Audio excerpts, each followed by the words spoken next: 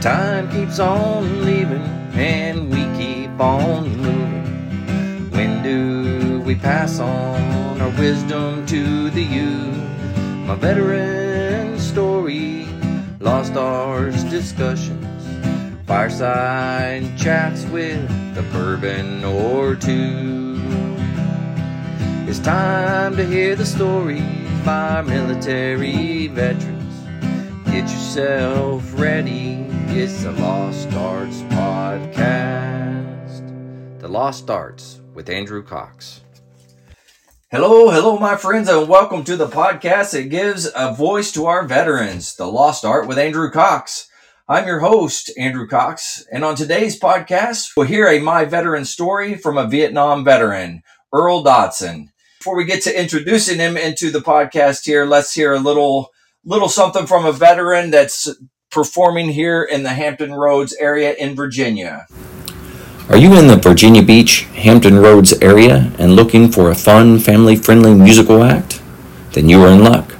Poncho Music is an experienced musician and entertainer performing country music favorites of yesterday and today. Poncho, a United States Marine Corps veteran, performs in the Hampton Roads area right here in Virginia. Come on out to listen to great music and have family fun. You can find a listing of upcoming events on Facebook. Type in Poncho Music. That's PANCHOMUSIC. Like and follow. Support your local veterans. Poncho Music, performing in the Hampton Roads area. All right, so we're back from that. Let's go ahead and introduce our special guest. This is Army Vietnam veteran, E4 specialist Earl Dotson. Earl, how you doing today? Very well, thank you. Awesome. Well, hey, I'm excited to have you on here, Earl. It'll be a good experience, and it'll be good hearing your story. All right, so let's start at the beginning. So, what was it that brought you to the military, and kind of walk us through that process?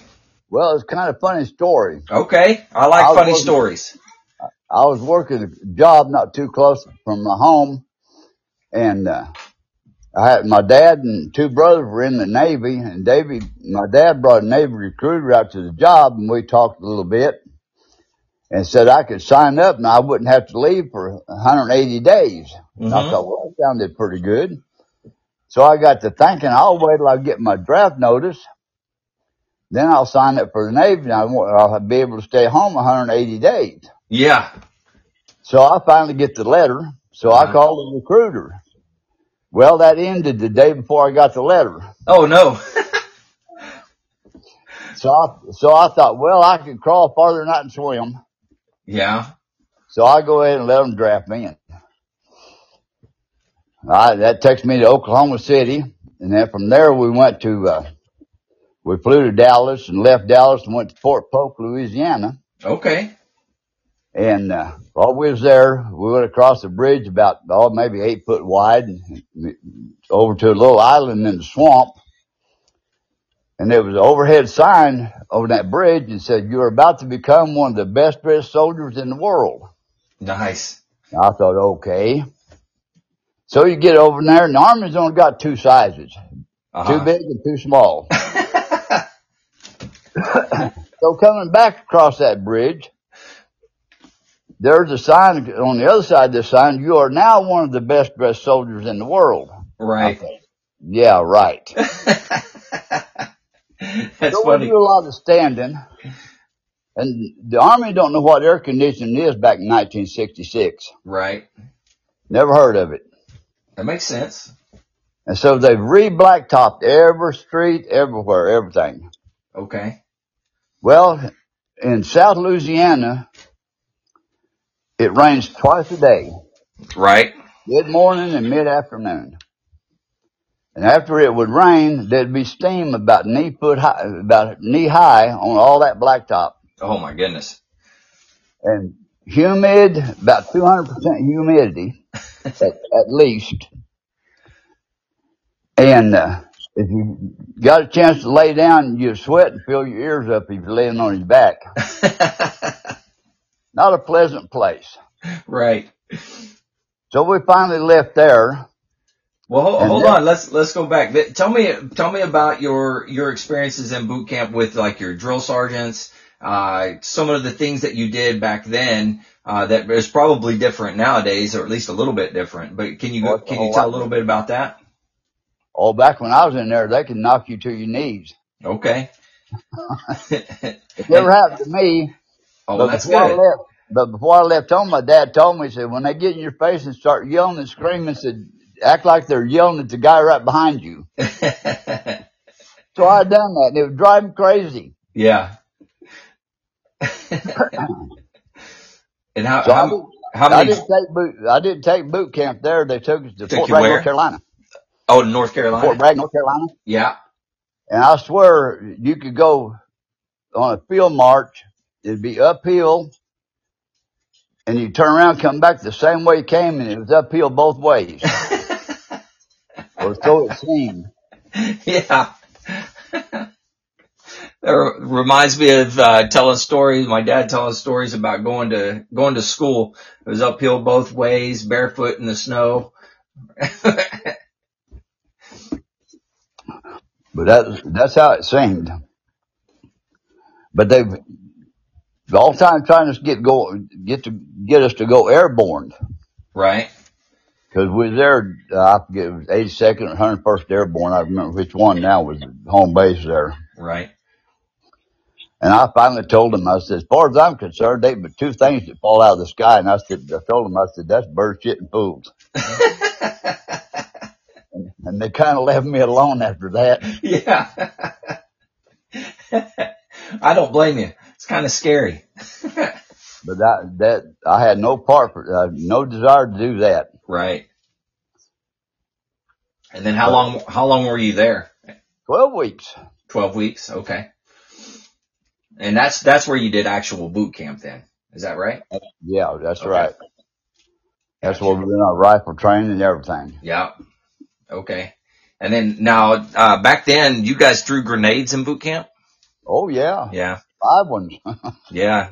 They stopped doing that, well, I guess before I came in, they stopped doing that live ones, but, we were throwing them in, what they call Marine combat training, but we were throwing live grenades there, which I'm not even sure if they still do that now, to be honest with you, but yeah, I know that back then I talked to another special guest the other day, and he was saying that he was throwing live grenades, and they actually had somebody die. It was both a drill sergeant and one of the recruits died because they dropped the grenade. Well, we had one in my company that dropped a grenade there in the pit, and the sergeant picked it up and threw it at the last second. Oh wow! We had a near miss. Whew. Yeah, that's kind of scary. Everybody got chewed out. Yeah, I'm sure. One person never got chewed out. The whole bunch got chewed out. Not one person got in trouble. We all got in trouble. Mm-hmm. Yeah, that sounds about right. And then you qualified. What rifle were you qualifying with? M14. M14.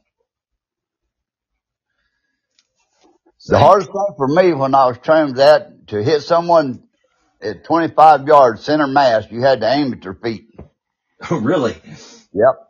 Holy moly! Because the recoil would be so much that it would lift it up that much to hit center mass. You had to aim at their feet. Wow. And that was at 25 yards? 25 yards, yes, sir. Wow.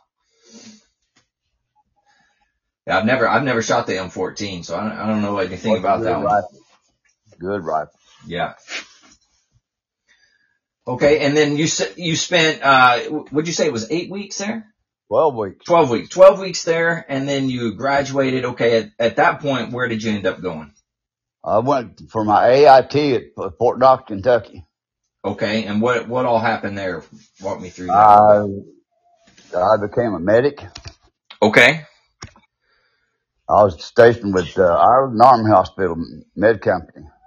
Okay, and that's where the schooling was? Yeah, I was a 91B20 medical specialist. Very nice. And of course, medics are very important, especially to anybody deployed. That's for sure. Oh yeah. I've got a POW MIA bumper deal on my front of my truck, and one lady I went that used to go to our church asked me if I was a POW, and I said no. I said you never would have seen me anymore if I'd have got captured. Yeah. So at the at your school, and how long was that learning to be a medic? Oh, let's see. I got there. Let's see. I went home on leave for 2 weeks, and I went back. Oh man, that was 100 years ago. You think a couple of months or something like that, or? No, it was a little longer than that. A little longer. Okay. It's probably about 4 or 5, maybe something like that.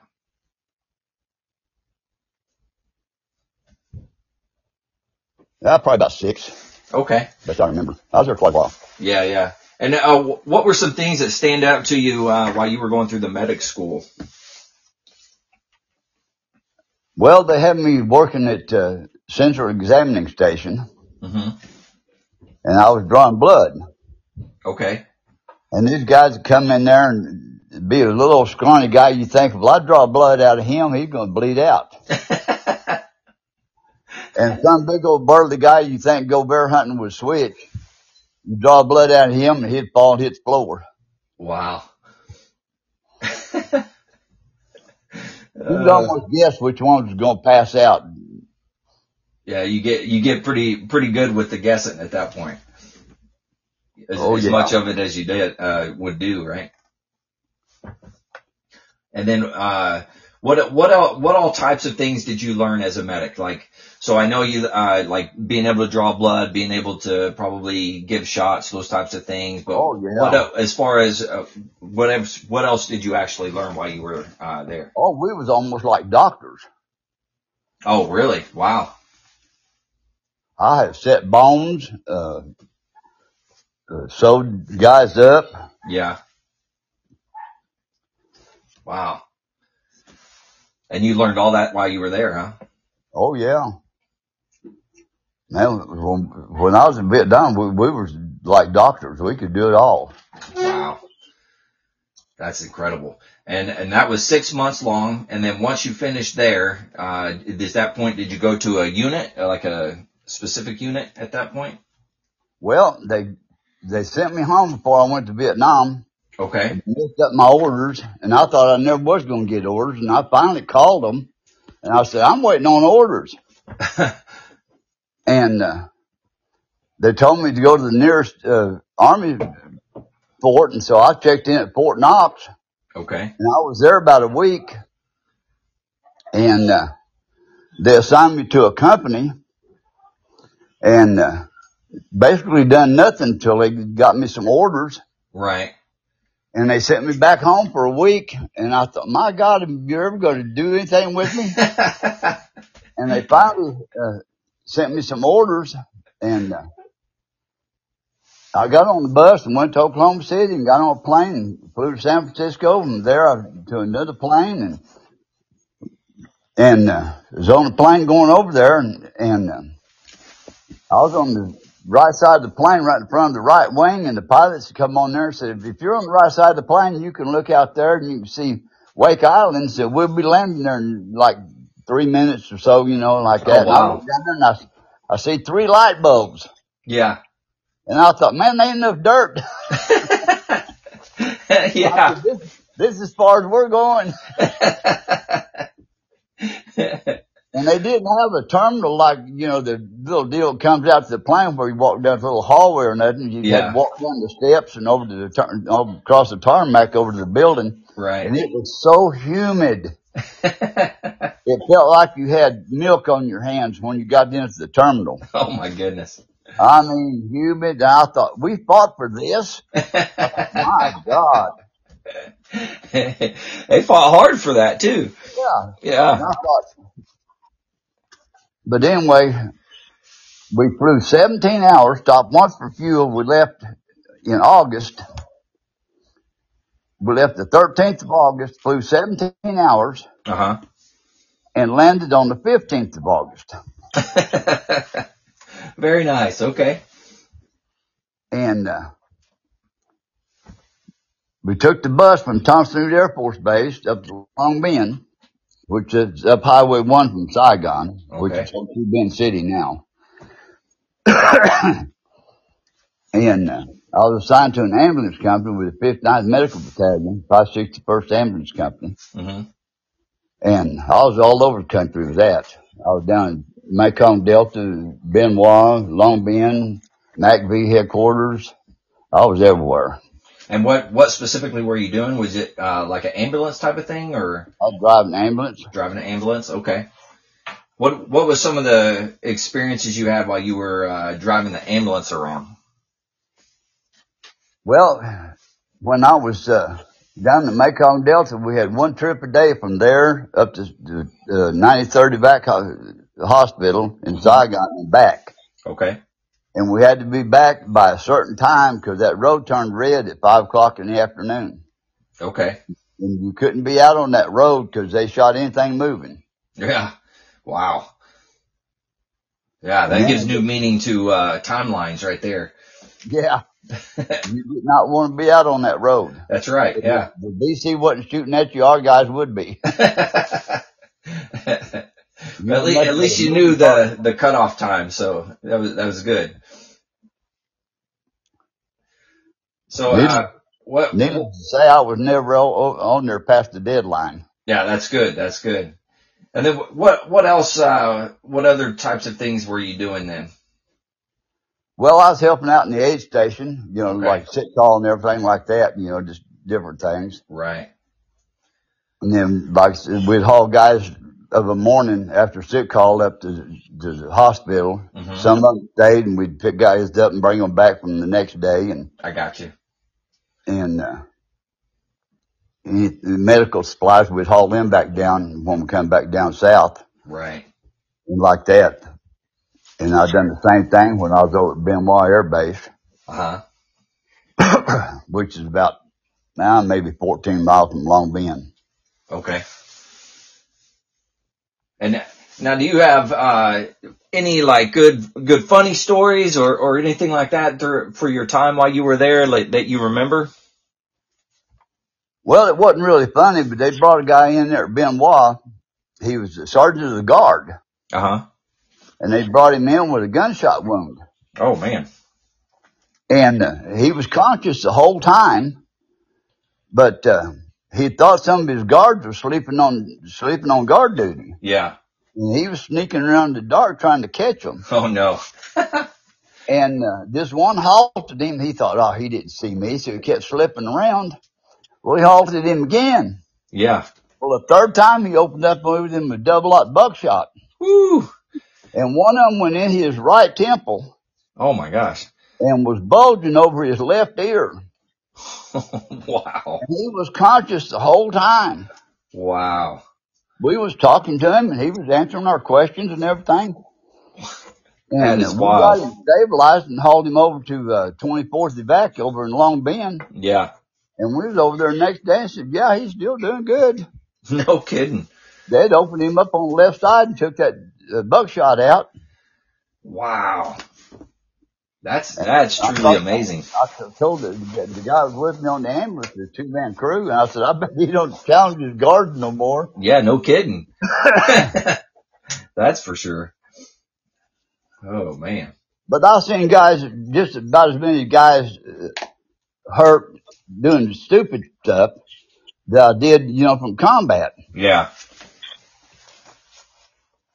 What types of things do you remember, when you say the stupid stuff, what types of things do you remember them doing? Oh, we picked up one guy. He was a cook. That was his job. He come out of the mess hall, climbed up a 35-foot concrete power pole. Okay. And threw the breaker on a transformer. Oh, no. And it shocked him and knocked him off the pole, and he landed on his head, killed him. Oh, my gosh. He had no business up there. Yeah. None. Wow. Just stuff like that. Yeah. Yeah, that happens. There's always some crazy ones in the crowd that's going to do the stupid things. That's for sure. It's never ending. One guy, he went to Japan on the R&R. Yeah. And caught some kind of STD, Uh-oh. and they couldn't find a cure for it. Oh, no. And he had been over there over a year already, and they couldn't send him anywhere. He couldn't leave the country till they found a cure for it. Yeah. And he had a wife and kids here in stateside, and they wouldn't even let him leave country till they found a cure for it. They wouldn't let him go back to Japan or nowhere. Wow. Man. They didn't know what it was. Well, I mean, just stupid stuff like that. that's definitely something you don't want there. That's for sure. I'm telling you. Now, how long were you total in Vietnam? 10 months and 23 days. 10 months and 23 days. Now, out of your experiences there, what is some life lessons or things that you think are important to relay to some of those maybe servicemen and women that are in today, some of your experiences that would be good lessons for them as they're moving forward in their career? Oh, maybe let me see. Well, if you're going into boot camp, they're yelling and screaming at you, act like they're talking to the guy right behind you. Yeah. That's always good advice.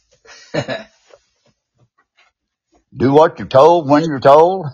Okay. The best of your ability.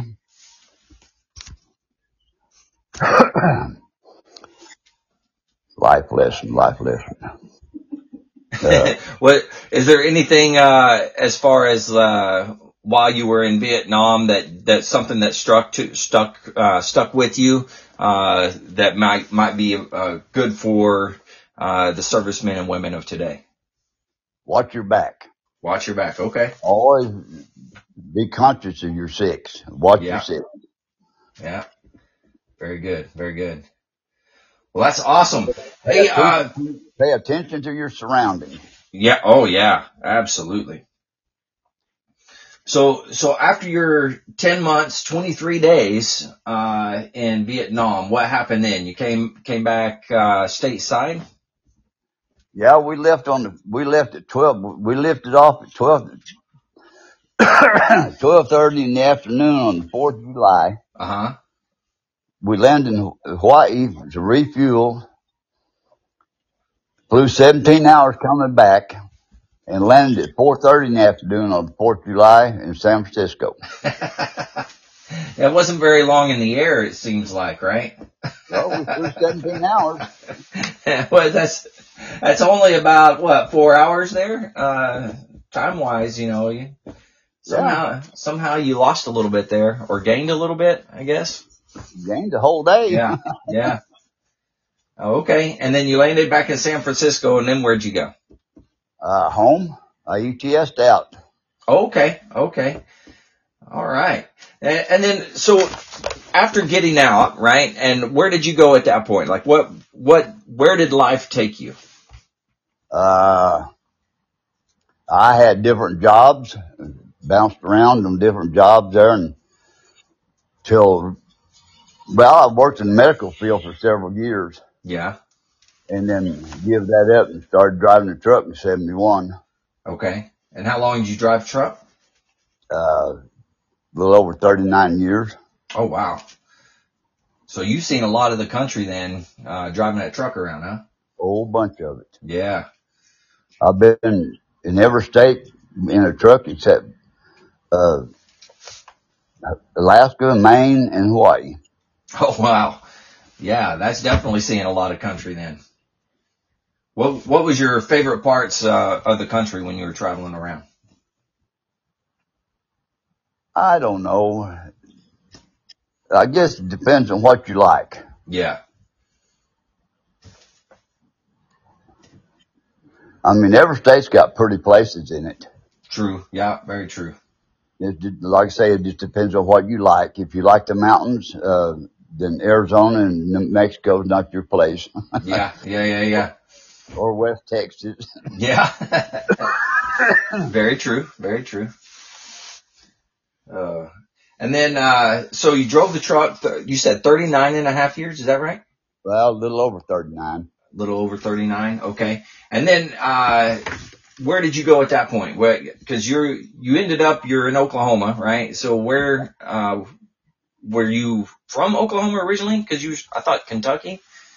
No, I was born in Oklahoma, but I was raised in California. Raised in California, okay.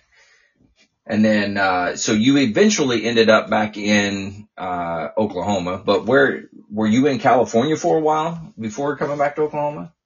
Yeah, I moved back out there in 09, Okay. and I stayed there till 14. And what part of California? Just south of Fresno, about Okay. 35 miles. Okay. Yeah. And then back to Oklahoma. And you've been in Oklahoma since? Yep. Yeah. And then you met somebody while you were in Oklahoma. Somebody that I know. Yep.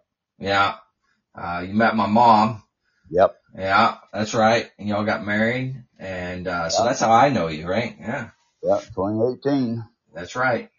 You're a good fit for the family. You know, I appreciate you, and I'm glad that you're there with her and listening to her crazy stories and her famous witch laugh. I don't know if she does that much for you, but yeah. Every once in a while, the kids will get her to do it. Yeah. Maybe I can get her to do a witch laugh on here. Is she close by? Tell her she needs to do a witch laugh for us.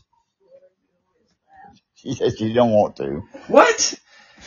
Come here. It's famous. Everybody wants to hear this witch laugh. Come here. Is she saying no?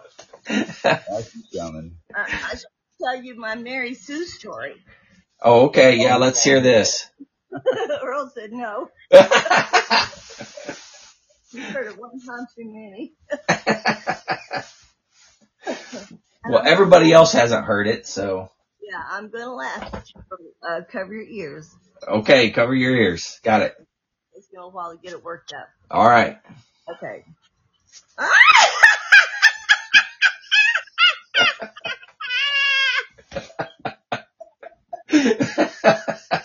You can't help but laugh after that. So for everybody, that's my mom right there. If you wonder where I get my crazy from, I must get it from her. So, but it's a good kind of crazy, Mom. It's a good kind of crazy. Thank you. You're not really a witch. Well, I know all the kids love to hear it. I know I did growing up. It was absolutely hilarious. So that's good stuff. Well, Earl, is there anything that you would want to leave the listeners with before we get off here? If you're thinking about the military for a career, don't do it. Okay. I think I would have to disagree with that on my side now. So I quite enjoyed it. It's a good ride. To tell you the truth, Andrew, if it hadn't been for Vietnam, I would have stayed in. Yeah. I really would have. Yeah, well, that was a rough go during Vietnam. You see, I was over there during the Tet Offensive. Oh, were you really? Yeah, I was in Saigon for the big part of it. Wow. So what do you remember of that time when that went down? Oh, it was rough. Yeah. See, I was working at an aid station in the Newport docks on the north side of Saigon, right there where the Highway 1 crosses the Saigon River. Yeah. And they was trying to take that bridge right there over the docks. Uh-huh. And I was right there on the docks. Oh my goodness. And we were stuck on that compound for 8 days. No kidding. And they finally brought in two helicopters. Yeah. And they was held up in a little lumberyard type thing across the river on the other side of the road. Mm-hmm. And they just turned that thing into toothpicks. Oh, really? With rockets. Yeah. And they were trying to come across the bridge, and the ARVN troops had a military APC Uh-huh. up in the middle of the road, and when they come over the hump of that bridge, they were just cutting them in half. It was a big cow. Wow. And they went over about 4 o'clock and picking up bodies and throwing them on the deuce in half and hauling them off. Yeah. Holy cow. Now, and at this point, you said, did they overtake the the area, or they didn't overtake it? You were able to fend them off? Okay. They tried. Yeah. But we had too much firepower against them. Yeah. Well, that's awesome. I mean, that's good that they did have that firepower there, because it could have definitely turned into something really bad at that point. Well, there was, I don't know how many barrels, 55-gallon drums of aviation fuel was piled up on that dock, and they had bullets bouncing off of it. Really? And do one good round into that, and that whole place would have blew. Yeah. Wow. That's a miracle. It's probably stacked 20, 25 foot high. Yeah. I mean, I would definitely say that's a miracle. Wow. Any other things like that you remember? Yeah, they told us we had a casualty. They had two LST docks. They're on the rivers. And we went over there, and we went down in one closest to the bank, and they didn't have none, so we just hopped over to the other one and went down below, and they didn't have one. We started up the ramp, and they started shooting at us, and we fell behind a deal just not much bigger than a cross tie. Yeah. And they was bouncing splinters on us. And there was a Korean up on that LST was 20 millimeter cannon. He opened up on that bridge, and there's just two red lines going over that bridge. Wow. I told Paul Flowers, the guy was on the ambulance with me, I said, it's time to get out of Dodge. Let's go. We took off. Yeah. Found out the guy over in the mess hall got hit. Oh, really? But it wasn't serious. Well, that's good. Wow. Well, you definitely had a heck of a experience in Vietnam, that's for sure. Being a medic, I'm sure you saw lots of blood, lots of injuries, those types of things. There's guys that deploy and they don't really see any of that type of stuff. So nobody has to see it. Yeah, absolutely. And it's definitely not the best thing in the world to have to go through that. But I will tell you, on behalf of a grateful nation, I will say thank you. Thank you for what you did and your service while you were over there taking care of what needed to be happened. So I appreciate you. All right, Earl, anything else that we want to talk about before we get off here? Not that I can think of. No? Okay. Well, thank you for your time. I appreciate you coming on here with me and telling me your veteran story. I thoroughly enjoyed it, and I'm sure I will see you very shortly here in less than a month now, or right at about a month now. You'll be coming out, right? Or no, you're not coming. Mom's coming for the retirement. You want to say something? Oh, okay. Mom's gonna say something. Yeah, I was going to tell you to ask Earl about what happened when he got to Hawaii. What happened when he got to Hawaii? Oh, they was refueling the plane. They didn't even take us up to the terminal. Yeah. They moved us out on tarmac and brought one of those deals like they carried luggage out on, but it had seats on it, and they took us to another building. Uh-huh. And unloaded us in there, and they had there was 6 doors, or 3 sets of double doors. Uh-huh. And they put us in there like a bunch of convicts and wouldn't let us out. You just had to sit there? No, there wasn't no place to sit down. We had to stand.